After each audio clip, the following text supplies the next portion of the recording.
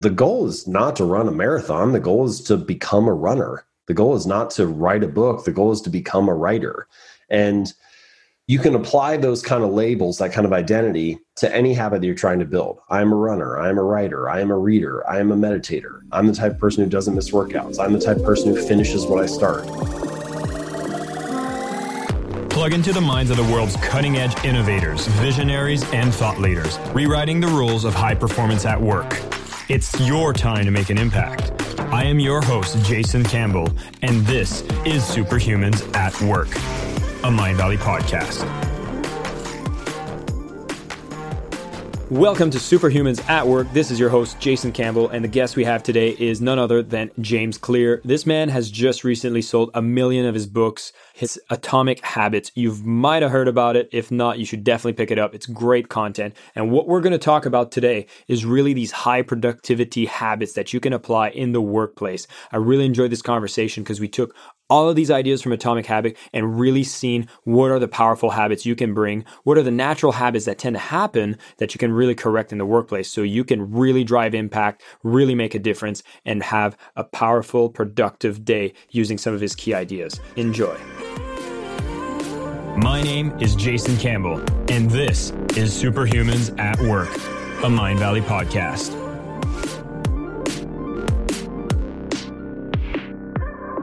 Hi, everybody. Welcome to the show where I have this amazing guest, James Clear, joining us, where we're going to be talking about the concepts from his Atomic Habits book, which has just crossed the 1 million copies sold and is celebrating its 1-year anniversary, where we want to apply all of those concepts of what are the top habits that you can have within the workplace. What are some of the existing habits that happen naturally in the workplace? And what is the role that you can play in designing that space to be more productive and apply those systems and methods that James talks about to be the most productive person making a true impact in the world? If you've had a chance to look up James Clear, you know that he's been active in publishing content in personal growth, personal transformation, and really just looking at being the best version of yourself as the number one thing you can do to make the world a better place since 2012. And so with me, James, it's such a pleasure to have you, and thank you for being on the show. Oh, thank you. Yeah, it's great to talk to you. Thanks for having me. James, you've written this book, Atomic Habits. It's been raved about. And the way that I actually discovered your book is everybody has a copy of it in the Mindvalley office. I'm literally walking around and I'm seeing your book everywhere. I'm like, wow, this is amazing. What is this all about? And, you know, the first time we introduced each other was literally when I saw somebody was going through it. They couldn't stop talking about it. And so I wanted to have everyone else listen to be discovering this and to go deeper on the topic. Now, nice. That's wonderful to hear. I'm glad you all are finding it useful. Well, I mean, we want to be our best versions at Mindvalley as well. So I wanted to hear your story, though. Like, you've been so active in this field of writing about personal growth concepts. Like, what got you started on that journey to bring you to the place where you've just written Atomic Habits? Yeah, good question. So I kind of came at it from two different angles. The first was a personal side. So I suffered this serious injury when I was in high school. I was hit in the face with a baseball bat, and the fallout from that was very long. So it took me, 9 months to recover. I was practicing basic motor patterns like walking a straight line at my first physical therapy session. And so it was a period in my life when I had to practice small habits. Like I didn't have a choice. I couldn't just like flip a switch and go back to being the healthy person I was before. And so that was kind of the first part of my personal journey that taught me about the value of small habits. At that time, I was practicing very basic things like going to bed at the same time each night. This was the first time in my life where after physical therapy, I started training in the gym consistently, at first once or twice a week, and then eventually 3 or 4 times a week. And these little habits like exercising a few days a week or studying for an hour before class, they were insignificant on their own. But when you put them together, they started to give me a sense of control over my life again. I felt like I could recover from that and make progress. And so I talk about it more in the book, but I was able to kind of go on this arc and bounce back from the injury and end up having a successful career playing baseball in college and so on. So that was great. And that was kind of my personal approach to it or personal experience with it. But then I also had more of a professional side. So in college, I was a science major. So I studied mostly chemistry and physics and kind of hard sciences stuff. And then when I got out and started my company, I was launching products, but nobody was buying them. The first 2 years, it was kind of just like flopping around and failing. And I asked myself why that was happening. And I realized, well, one of the problems was I didn't understand how to market anything. I didn't know why somebody would buy a product or why somebody would sign up to an email list. And so that led me to start to study a little bit more about consumer psychology, like why do people purchase things? Why do people sign up for things? And gradually, I kind of transitioned from reading about consumer psychology to behavioral psychology and habit formation. And as I discovered that field, I started to draw connections between some of the hard sciences that I had studied previously. I started to learn about the neuroscience of it or the biology of it, the anatomy of the brain and which sections and regions are responsible for forming habits. And the more that I got exposed to that, the more my scientific mind started to get interested in it. And so I just began writing about the topics on my own. I had a Word document that was like 60 pages long. That was just kind of James's thoughts on habits. And this was in 2012. And so this is the time where kind of those two fields, the personal side where I had practiced habits as an athlete and as a student, and now suddenly the professional side where I'm researching and studying how it works. And that was the year where I started to realize, oh, a lot of these ideas that I'm reading about, I could actually use them in my personal life. And I would say that for the last 5 to 10 years, that sort of has been the role that I've tried to play as a writer. How can I be the bridge between academic research and what science tells us about how habits form and daily practice? How can we actually use these in our life and in our work and in the projects that are important to us? And so I would say that's kind of the common thread that runs throughout Atomic Habits and all of the articles that I write. It's a scientifically grounded approach that has a lot of practical application. And that's what I think is fascinating because people love this concept and habit is such a hot topic today. It seems like a lot of people are looking to take control of their habits again because it seems like we've had a lack of freedom or a loss of freedom. Is it just relevant today or is it more prevalent today? Well, I think that we all kind of implicitly understand that our habits play a big role in our lives. And there have been books that have been about habits for years now. I mean, Power of Habit came out a decade ago. 7 Habits of Highly Effective People was 30 years ago. And so the topic has been around. I mean, William James, who I cite and mentioned in Atomic Habits, he was kind of the father of American psychology. That was over 100 years ago that he was kind of referencing some of these ideas. But I don't know if it's perhaps because the world is so noisy now or we are so connected all the time that we have this issue now where our habits are kind of happening to us in a lot of ways. We feel like we're the victim of our habits rather than the architect of them. And I think that's one reason why the messages in the book are maybe landing or people are finding them useful, because it gives you a playbook for kind of taking control back and restructuring the habits so that they serve you rather than they hinder you. And I think that's one of the powerful things about habits, but also one of the dangerous things is that they're a double-edged sword. They can either build you up or cut you down. And so you need to understand how they work and how to structure them so that you can put them to work for you rather than against you. And one thing I've noticed is that companies are very aware of these triggers that create habits. And it seems like if you don't take control of your own habits, there's a lot of companies that have enough marketing sophistication to kind of drive your behaviors without you even being conscious about it. And so I feel like your book is really about giving people back control of their own lives. And I think that's a powerful mission to do today more than ever. Yeah, now, thank you. I hope so too. I think with the right strategies, you can start to design your behavior rather than having it designed for you, which is a powerful place to be. I wanted to do a recap of the main concepts of your book. And I know for those of you who have listened to the Mind Valley podcast with Vishen Lakhiani, they break down, both James Clear and Vishen, what are the 5 major steps when it comes to the atomic habit transformation. I wanted to do a quick recap here of the main ideas before we dive into what I really want to focus on here, James, which is about the social environment of the workplace and how do habits play out there. And so I know that we get started when it comes to identity change, and I wanted to get started there. Yeah.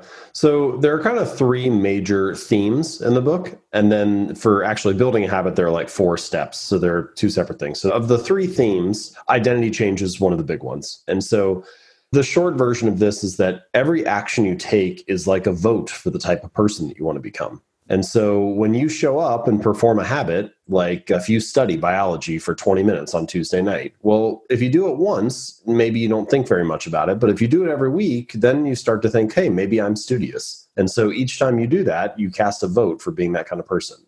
Or if you go to the gym and, work out, even if it's just for 5 minutes, well, the first time you don't really think very much about it. But if you don't miss for 4, weeks in a row or 5 weeks in a row or whatever it is, you start to cross this invisible threshold at some point and you think, hey, I'm the type of person who doesn't miss workouts. And so every action that you're taking is kind of reinforcing being that kind of person. And I think that this helps us understand what the real goal, the deeper goal of behavior change is. Because a lot of the time we talk about habits as the avenue to make more money or get six-pack abs or lose weight or reduce stress and find calm and meditation in your life. And all of those things are true. Habits can do that. They can provide external results. But the real value, the deeper value that they provide is that they reinforce the type of identity that you want to have. They reinforce being the kind of person you want to be. And so this is why I say things like, the goal is not to run a marathon. The goal is to become a runner. The goal is not to write a book. The goal is to become a writer. And you can apply those kind of labels, that kind of identity, to any habit that you're trying to build. I'm a runner. I'm a writer. I am a reader. I am a meditator. I'm the type of person who doesn't miss workouts. I'm the type of person who finishes what I start. Those are all positive versions of how your identity can serve you and help reinforce a habit. Now, the challenge is identity can also be used. Again, habits are a double-edged sword, so all these can go either way. It can also be used to hold you back. So you hear people assign identities to themselves like, I have a sweet tooth, or I'm terrible with directions, or I'm horrible at remembering people's names. I'm bad at math. And those kind of identities, they also drive your behavior, but in the negative direction. And so kind of one of the central ideas of the book is how can we design habits so that we're continually casting votes for being the kind of person we want to be, for upgrading and expanding our identity, for growing and evolving to that next level or to that next form of your identity that serves you a little bit better than in the past. And I think it's super powerful here because I think a lot of people don't realize that, what you say kind of puts that statement in the world, or what you think about of your identity puts that statement without you even realizing it. And even using the example where you say not even remembering people's names. And it's almost like you use it as an excuse to not even try anymore. And I feel like those identity statements really take away your own personal power. Yeah, this is one of the challenging things. Once an identity has been adopted, the tighter you cling to an identity, the harder it becomes to grow beyond it. You see this in all kinds of areas. Something simple like that, oh, I'm bad at remembering people's names. And so then people use that as a reason to not try very hard to remember someone's name. But you also see it in many other industries, like the teacher who has been teaching for 20 years and they have their lesson plan set. And it's like, no, this is how I do it. And so they don't look at new learning methods or things that have changed or what they can upgrade and teach from there. Or the surgeon in the operating room who it's like his way or the highway, this is how we do it. And anytime somebody becomes attached to their identity or the previous way of doing things, it becomes hard to grow beyond that. And this is one of the ultimate challenges with building habits, which is that in the beginning, you don't have the identity of I'm a runner or I'm a writer or I'm whatever. And so assigning or reinforcing that new identity, that can be a great way to get that habit to stick. But once you have got the identity to stick, now you're looking to grow to the next level. And so it's not a line, it's a circle. You need to revisit the new identity you have and ask, okay, is this still serving me? And then can I upgrade a little bit from there and so on? So it's a continual cycle. I think this is a really powerful place to just open this up when it comes to the workplace, because I feel that a lot of companies start with the greatest of intentions and then they set these kinds of identities or behaviors of this is how we do something. And then as the world changes, they cling to that identity so much that they forget to innovate. And I feel like sometimes this double-edged sword, as you keep referring to, is that going towards very strong identities and these habits can possibly stifle innovation. Would that be accurate? The world is not static. The world is dynamic. And as the world changes and evolves, your strategy needs to change and evolve to match whatever the new context is. But a habit, by definition, is static and reliable and stable. You do it the same way each time. And so we have to continually ask ourselves, are the previous habits that we have built serving us in the current environment that we find ourselves in? In many cases, yes, those habits they're very reliable. Like, for example, exercise, yes, that probably is going to continue to serve you because the context of your body is relatively similar. But if you get an injury or you get sick or something changes, then maybe your exercise habits need to change. Now, in the workplace, this is an interesting question because a lot of the time people talk about culture in the workplace. We need to have cultural change or we need to change the culture of the company. But typically that starts and stops with you have a retreat and then you come up with a slogan for what your new culture is, or it's a saying that's on the wall or something. But the true culture of any company is the shared habits of that group. If it's not a habit, it's not actually part of your culture. And so for that reason, I think habit change is central to adjusting or improving the identity, if we'd like to call it that, the identity of the company, as well as the identity of each individual. And so there is kind of a continual revisiting of those concepts to stay fresh and relevant. Perfect. And obviously, I think a lot of people that have been in the corporate setting have seen the results of that kind of retreat happening. Most often, I think it happens between higher executives. They come back and then they tell us, hey, this is what we are. We're someone who puts customers first, you know? But I feel like this identity, it's almost like sometimes it gets thrown out, but people still feel like it's fake. And I know you advocate against the whole fake it till you make it, or you have a very different approach. And I'd love for you to elaborate on that. Yeah, so I don't necessarily think there's anything wrong with fake it till you make it in the sense that it's just asking you to believe something positive about yourself. But the problem is I don't know that it's very reliable. I think it's a short-term strategy, not a long-term one. And what I mean by that is fake it till you make it is asking you to repeat this thing about yourself that you don't quite have evidence for yet. So you say something like, I'm a healthy person, or we are a company that puts the customer first, even though like our habits don't back that up right now. And that can be okay for a day or a week, but at some point we have a word for beliefs that don't have evidence. We call it delusion. Like your brain doesn't like this mismatch between what we say we are and how we actually act. And so beliefs and behavior are a two-way street. They impact each other. But my argument is that rather than starting with the belief, the fake it till you make it thing, hey, let's just change what we say we believe and then hope our behavior follows suit. Let's go the opposite direction. Let's let the behavior drive the belief. Let the habit lead the way. And the point there is that if instead of saying, hey, we put the customer first, you just say, listen, every day we're going to spend the first 20 minutes emailing customers to like learn about their problems or to try to problem solve something for them or to show them a little bit of love and praise. That's the habit we're going to focus on. You don't actually even need to say that you put the customer first if you just focus on building that habit. Because once you've built the habit, you provide evidence that no, of course, we're the kind of company that puts the customer first. It's literally how we start every day. And so by changing the habit, the belief often follows suit. And so I think that letting the behavior drive the belief is usually the more effective long-term strategy. And it comes back to this simple thing that we were talking about a few minutes ago. Every action is a vote for the type of person you want to become. And in the company context, every action of the team is a vote for the type of company we want to become. And so by doing that, by building those habits, we are providing evidence of the culture or identity that we want to have as an entire team. Wow, that's really powerful to understand. But there's a part of me that kind of gets a little scared or a little paranoid about it. It's like, wow, every single action is a vote. What if I do something wrong? Like, am I screwed? Did I vote too much? Right. No, okay, so that's a good point. And I think we can actually extend the votes metaphor here even further. Your goal is not to be unanimous. You don't need a unanimous vote to win any election. Like you just need the majority. And so we're not even really saying that you have to be perfect. We're just saying that your current collection of behaviors have reinforced a certain identity. And if you want to upgrade and expand that identity, then you need to start casting votes in a different direction. And it doesn't mean that you need to be perfect, but it does mean that you need to start accumulating some evidence of being this kind of person. And eventually, if you get the majority of votes leaning in that direction, then the weight of the scales kind of shift and you start to actually take hold and take root of this new identity. So perfection's not part of the plan, but consistency and reliability are definitely part of it. Beautiful. And I really want to make that clear for people in case they get like so frozen with the idea of needing to have that perfection that you don't actually start doing anything.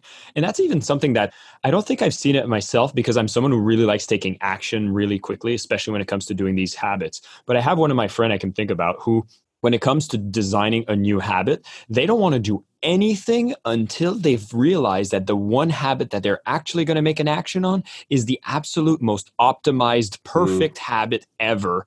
And I've seen that not as much in the workplace. In his case, I remember he never wants to go to the gym because he's like, why would I go to the gym and lift weights when I know it's not the most effective way to do it? And in a company setting, I think your example that you gave is one that I resonate a lot with, which is you want to get more close with the customer, email them or call them, just create conversations with the customer. And that maybe is just a one call or one email a day with the customers to reinforce that rule. But what if you get in a company that you propose that, then people are like, oh, is that the most effective, scalable? And then they feel like they need to go on a 4-month study. Like, how do you get over that? Yeah, I think throw out this kind of philosophical math equation here. We'll see if you can visualize it. So basically you have hard work, you have effort. Let's say that's one element. and you multiply effort times time, how much time you put it in for, that's going to get you a certain level of results. Let's say that hard work times time multiplied by time is in parentheses, and it's raised to the power of strategy. And I think what happens is that you have some very strategic thinkers, and they realize that the right strategy can provide exponential results. And so they get locked into this idea of like, oh, we have to find the perfect idea. But here's the problem. If you spend all your time strategizing, then hard work becomes zero, and 0 times anything is 0. And so it doesn't matter if you have the perfect strategy. If you're not putting in the effort to execute, it ends up taking the whole thing down to 0 again. There's a place for both, but we need to make sure that we're putting hard work in and executing, even if the strategy is not ideal, because even if the strategy is perfect, the entire equation falls apart. And so I think there's a balance there, and it's hard to know the right way to get to it. I don't know that anybody has a perfect answer for how much time do you spend on strategy and how much time do you spend on execution. The way that I put it is that effort sets your floor, strategy sets your ceiling. So if effort is not there, the floor is very low. You have nothing to stand on. But the more effort you put in, the higher the floor goes. But if you don't have a great strategy, then you kind of like cap your ceiling relatively low. So you need both. I love how you've divided that mathematically, because particularly the types of people that struggle with this, I feel are usually more analytical. And that formula just makes it so clear that, listen, start with that effort. And I know you talk about a lot of things around 1% better each day and like these micro habits. So I wanted to kind of go through that system a little more, since we've already talked about identity change and we talked about doing these small habit changes. So I want to continue down that path. Yeah. So the first big idea that we talked about is identity change. Every action you take is a vote for the kind of person you want to become.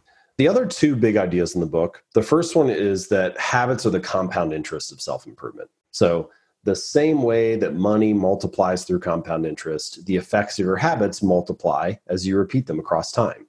And the challenging part about this is that at the beginning of any exponential curve, the difference between 1% better or 1% worse is like very insignificant on day 1 or day 10. It's very easy to dismiss as, oh, this doesn't really make much of a difference. You know, like what's the difference between making 1 extra sales call today or not?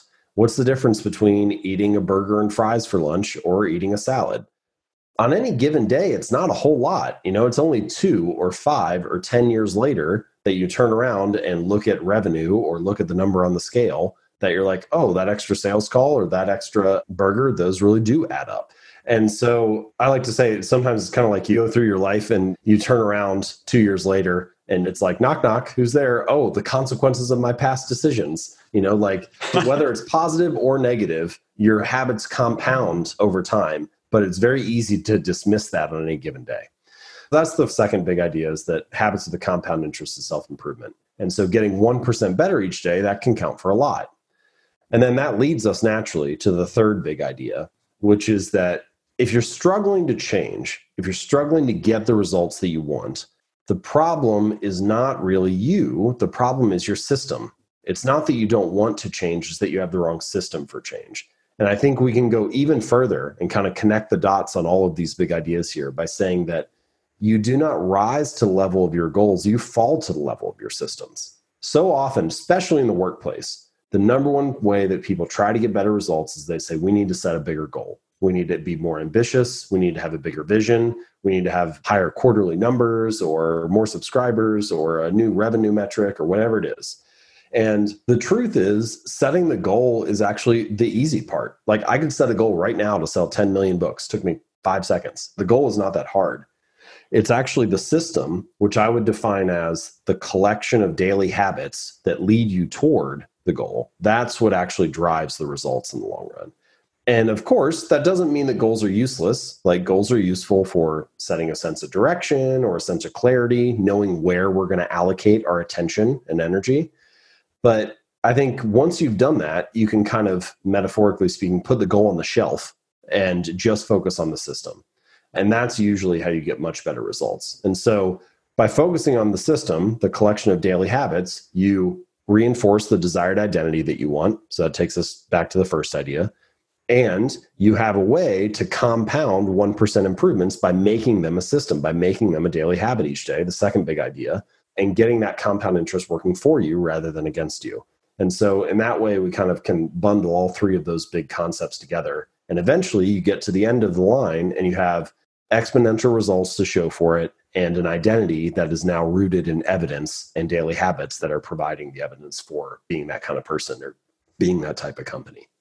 I love this framework because, again, it's all about these daily systems that will actually allow for those exponential. But the reward doesn't come instantly. And I know we stress that a lot in the podcast that you had with Vishen, where you really need to design systems. And for those of you who pick up a copy of Atomic Habits, there's tons of strategies that really break down how to make sure that the daily habits really stick. But what I wanted to move here, James, is talk about those habits within a company that I actually witness that could cause a company to slip or not slip. And I wanted to see if you had some ideas of what are best ways that people could have practical ideas on making better habit sticks. I'm going to start with one that I know 99% of most people within a company would complain about, which is people not showing up on time for meetings or just like dysfunctional meeting culture.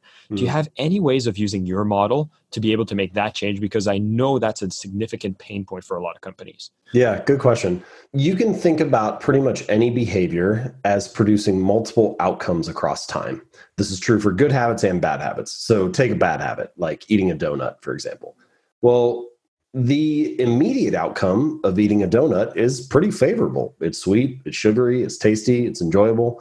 It's only the ultimate outcome 2 years or 5 years from now or whatever, if you keep eating donuts, that's unfavorable. Or smoking a cigarette. Some people are like, well, if I know bad habits are bad for me, then why do I do them? Well, the answer is they benefit you in the moment. So, if you go outside to smoke a cigarette, maybe you get to socialize with a friend, or maybe it curbs your nicotine craving or reduces stress or anxiety or something. So the immediate outcome is favorable. It's only the ultimate outcome 2 years or 5 years from now that is unfavorable. With good habits, though, it's often the reverse. So like the immediate outcome of going to the gym is kind of unfavorable. Your body's sore. You don't have much to show for it. The scale hasn't really changed. It's only if you keep going to the gym a year or 2 years from now that you get the long-term result you're waiting for. So basically what we're describing here is that the cost of your good habits is in the present. You feel it right now and the payoff is only later. Whereas the cost of your bad habits is in the future. There isn't really much pain that you're feeling right now. And this is something that in the book I refer to as the cardinal rule of behavior change, which is behaviors that are immediately rewarded get repeated. Behaviors that are immediately punished get avoided. All right, so let's take that and translate it to your question about showing up to meetings late on time.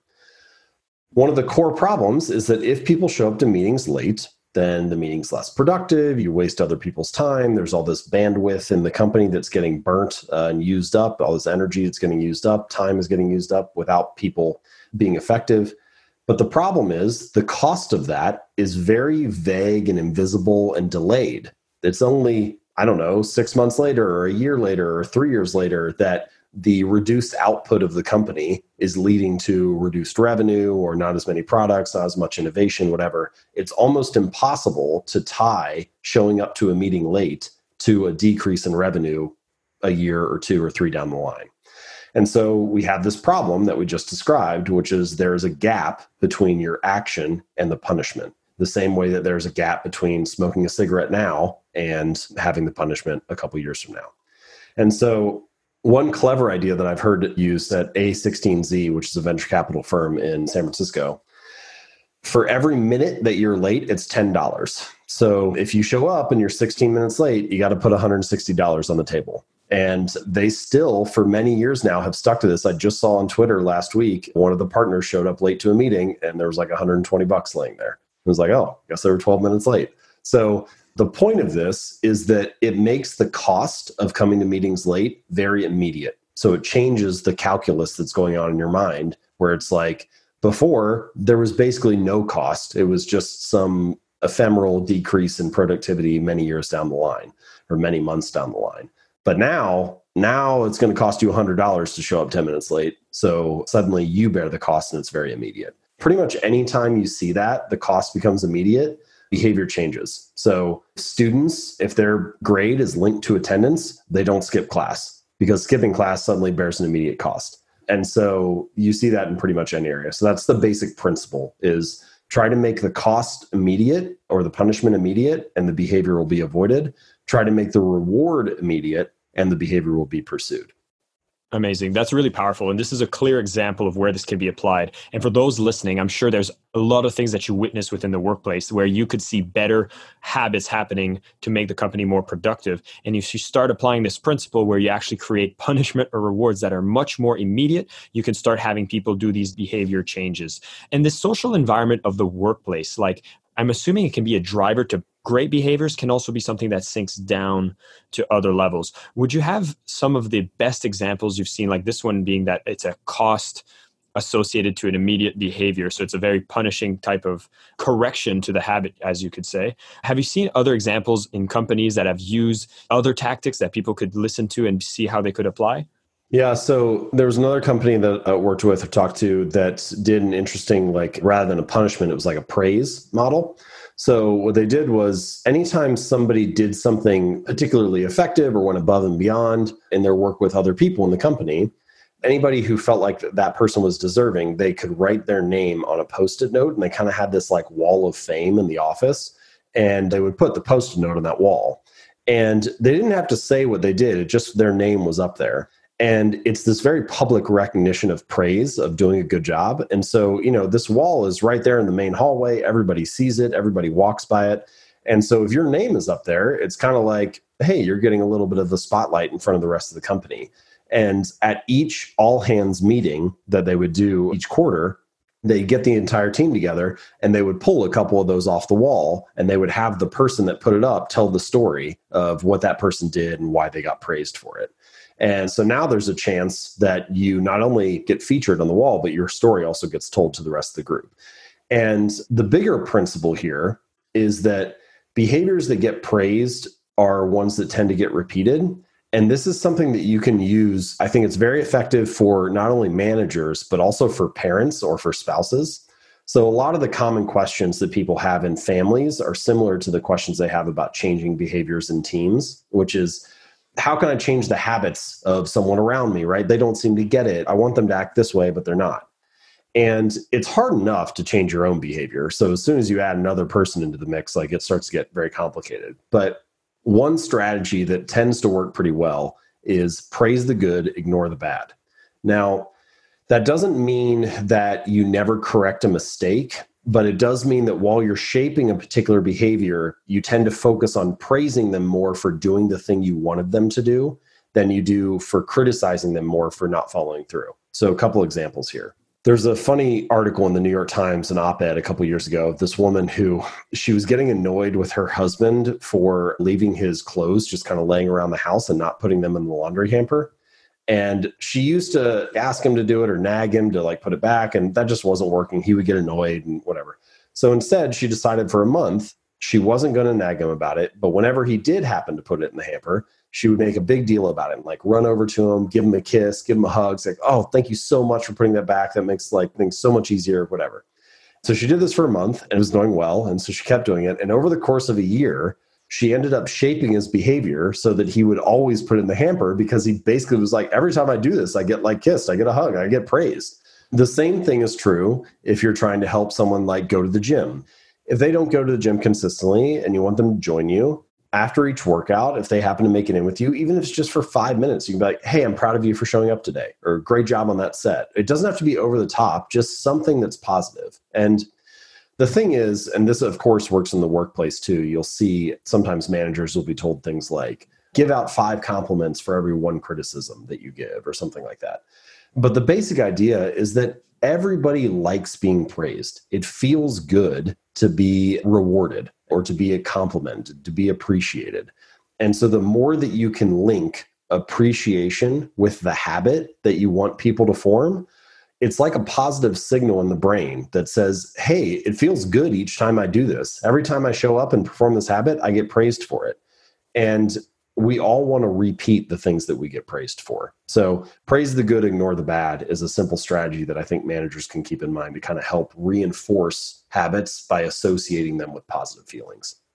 That's so good, because I don't think people understand how important and how impactful that slight difference in where they draw their attention to. And it almost seems that if we go back to the original example of someone being late at a meeting, if someone just like shows up on time meeting and they celebrate the people showing up on time as well, also gets to lead to that positive reinforcement. I would also think that it starts building that identity of saying like, oh my God, we're a company that celebrates people being on time. And I can see how this whole system comes together.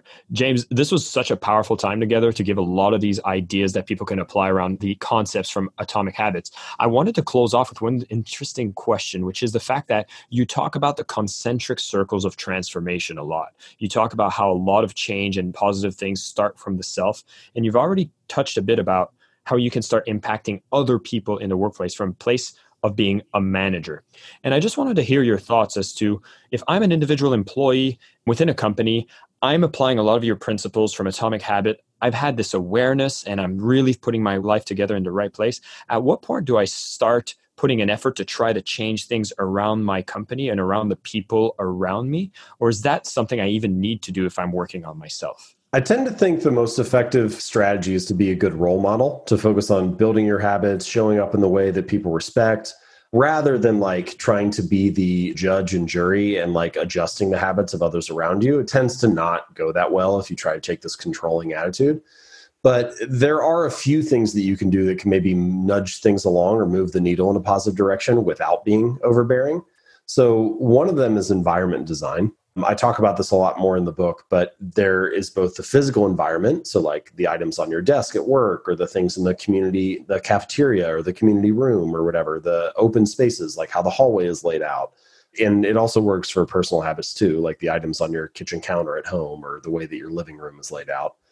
But the shape of these spaces influences what actions we take because it determines what objects are more obvious to us. So like which cues are more visible. And it either increases or decreases the friction associated with the task. So it can make some habits more convenient and other habits less convenient. And if you want to change people's behavior without being overbearing, then you can just reshape the environment so that certain habits are more convenient. The desired outcome is like the path of least resistance. And you'll find that more people will do that then simply because it's easier. So that's one possible strategy that you can employ. In addition to the physical environment, you can do the same kind of thing with the digital environment. For example, when I wanted to build a reading habit, I changed the icons on my phone so that right at the home screen on the main bar, there was Pocket, which is an app for saving articles to read later, and Audible, which is for audiobooks. And so the first icons that I would see whenever I would open up my phone were ones that reminded me to read. And we can start, especially those who work in IT departments, start asking, what is the default layout for all the screens at our company? You know, like, can we make the cues for certain software programs or certain applications more obvious so that people are more likely to be able to get into the workflow and so on? You can also do the same kind of thing with any sort of digital reminder. So all company emails or all company text messages, how can we prompt people in a subtle way but remind them to get into the work that matters most? And so those are ways that kind of can help shape company behavior maybe in a more productive way without going in and telling somebody, hey, this is exactly how you have to run your day. That's super powerful. And I have a clear example actually where what happened at Mind Valley is we actually used meeting spaces to be alone and not bothered, but because we had an open office concept, everybody would keep bothering each other within the workspace, so you couldn't work at your desk. And so we literally designed the environment in the opposite way, where everybody's desk had a bit of a sheltered space, so it didn't feel as natural for you to just walk up to the person with headphones, just stand next to them awkwardly until they catch your glance and say like, hey, do you have a minute? Which is obviously a trap. So I really think that that was actually influenced highly by the concepts that you speak about, because that environment is so powerful. And then what I love from what you just mentioned is actually that default setting from the IT department. This is something I think we can implement ourselves. And I think a lot of other people will be able to actually share that within the workplace. James, this was such a powerful time that we spent together. I wanted to wrap this up for the people as we spend just a little over half an hour together here. Is we want to know that when you want to do this behavior change, this identity change is an important part. And so think about what identities you tell yourselves that you are or you are not when it comes to the workplace, and be more conscious of what are the identities that you do want to have. We talked about how to bring those identities into a reality, it's all about this consistency, these small habits that you can implement. And I love James' example of saying, hey, call the customers or email the customers on a daily habit automatically gets everybody within the company to be a lot more conscious about people that they're dealing with, the direct customers, which will naturally bring that identity of being customer centric. by these small daily habits. Understanding in Atomic Habits the fact that it is a compounding interest benefit or detriment. So whatever habits you have over the short term, they don't look like much. Long term, they're going to be the things that make you have that next promotion. They're going to be that thing that makes your company be the next record breaker when it comes to revenue, profit, or whatever important metric is to you. And so be aware of what habits are actually helping you and not helping you. And if there's any of those habits that don't help you because the cost is not real enough in the short term, use some of James' ideas here when it comes to, for example, meeting spaces. Create an immediate cost for someone who breaks the rule so you can start altering those habits. And also, there was a big highlight here about where you do positive reinforcement will actually allow people to recognize those good habits a lot more than punishment for not doing them. So if you want to make those changes between someone maybe coming to disrupt you all the time, this could be an example where you actually reward the person who usually does it by saying, hey, thank you so much for letting me have my focus time. This has been super helpful. I've been able to do so much, and I really appreciate the fact that you didn't come and disturb me. We've also talked about how there's these small things you can do within this environment, both physically changing the layout, changing the things so that all the habits you want to do have less friction and the things you don't want to do have more friction. And this can be translated in the digital space as well. A lot of powerful ideas, a lot of powerful thoughts. If you've enjoyed what we've covered today, pick up Atomic Habits by James Clear. Go to jamesclear.com where there is a plethora of articles that are of amazing concepts that you can apply not only in workplace productivity, but also in your personal life and even within health and fitness and other categories as well. This was a powerful time with James Clear. James, thank you so much for being with us. Thank you. Really appreciate it. Thanks for tuning in and listening to James Clear on this podcast. Pick up Atomic Habits, such a powerful book to look into these concepts that make you a high productive person in the workplace, really giving you a lot of directive and freedom as you want to apply these amazing disciplines in your life in a systematic way. If you've enjoyed this episode, be sure to leave us a rating and tell us what you particularly enjoyed from this episode so we can look at bringing you more of these ideas. And if you see that you've enjoyed this and know other people that would enjoy from the same content, be sure to share this with your friends, as we want to keep these episodes commercial free, delivering you nothing but pure value throughout the entire time. It was my pleasure to have you tune in. Be sure to tune in next time as we'll bring you more ideas for superhumans at work. Take care. My name is Jason Campbell, and this is Superhumans at Work, a Mind Valley podcast.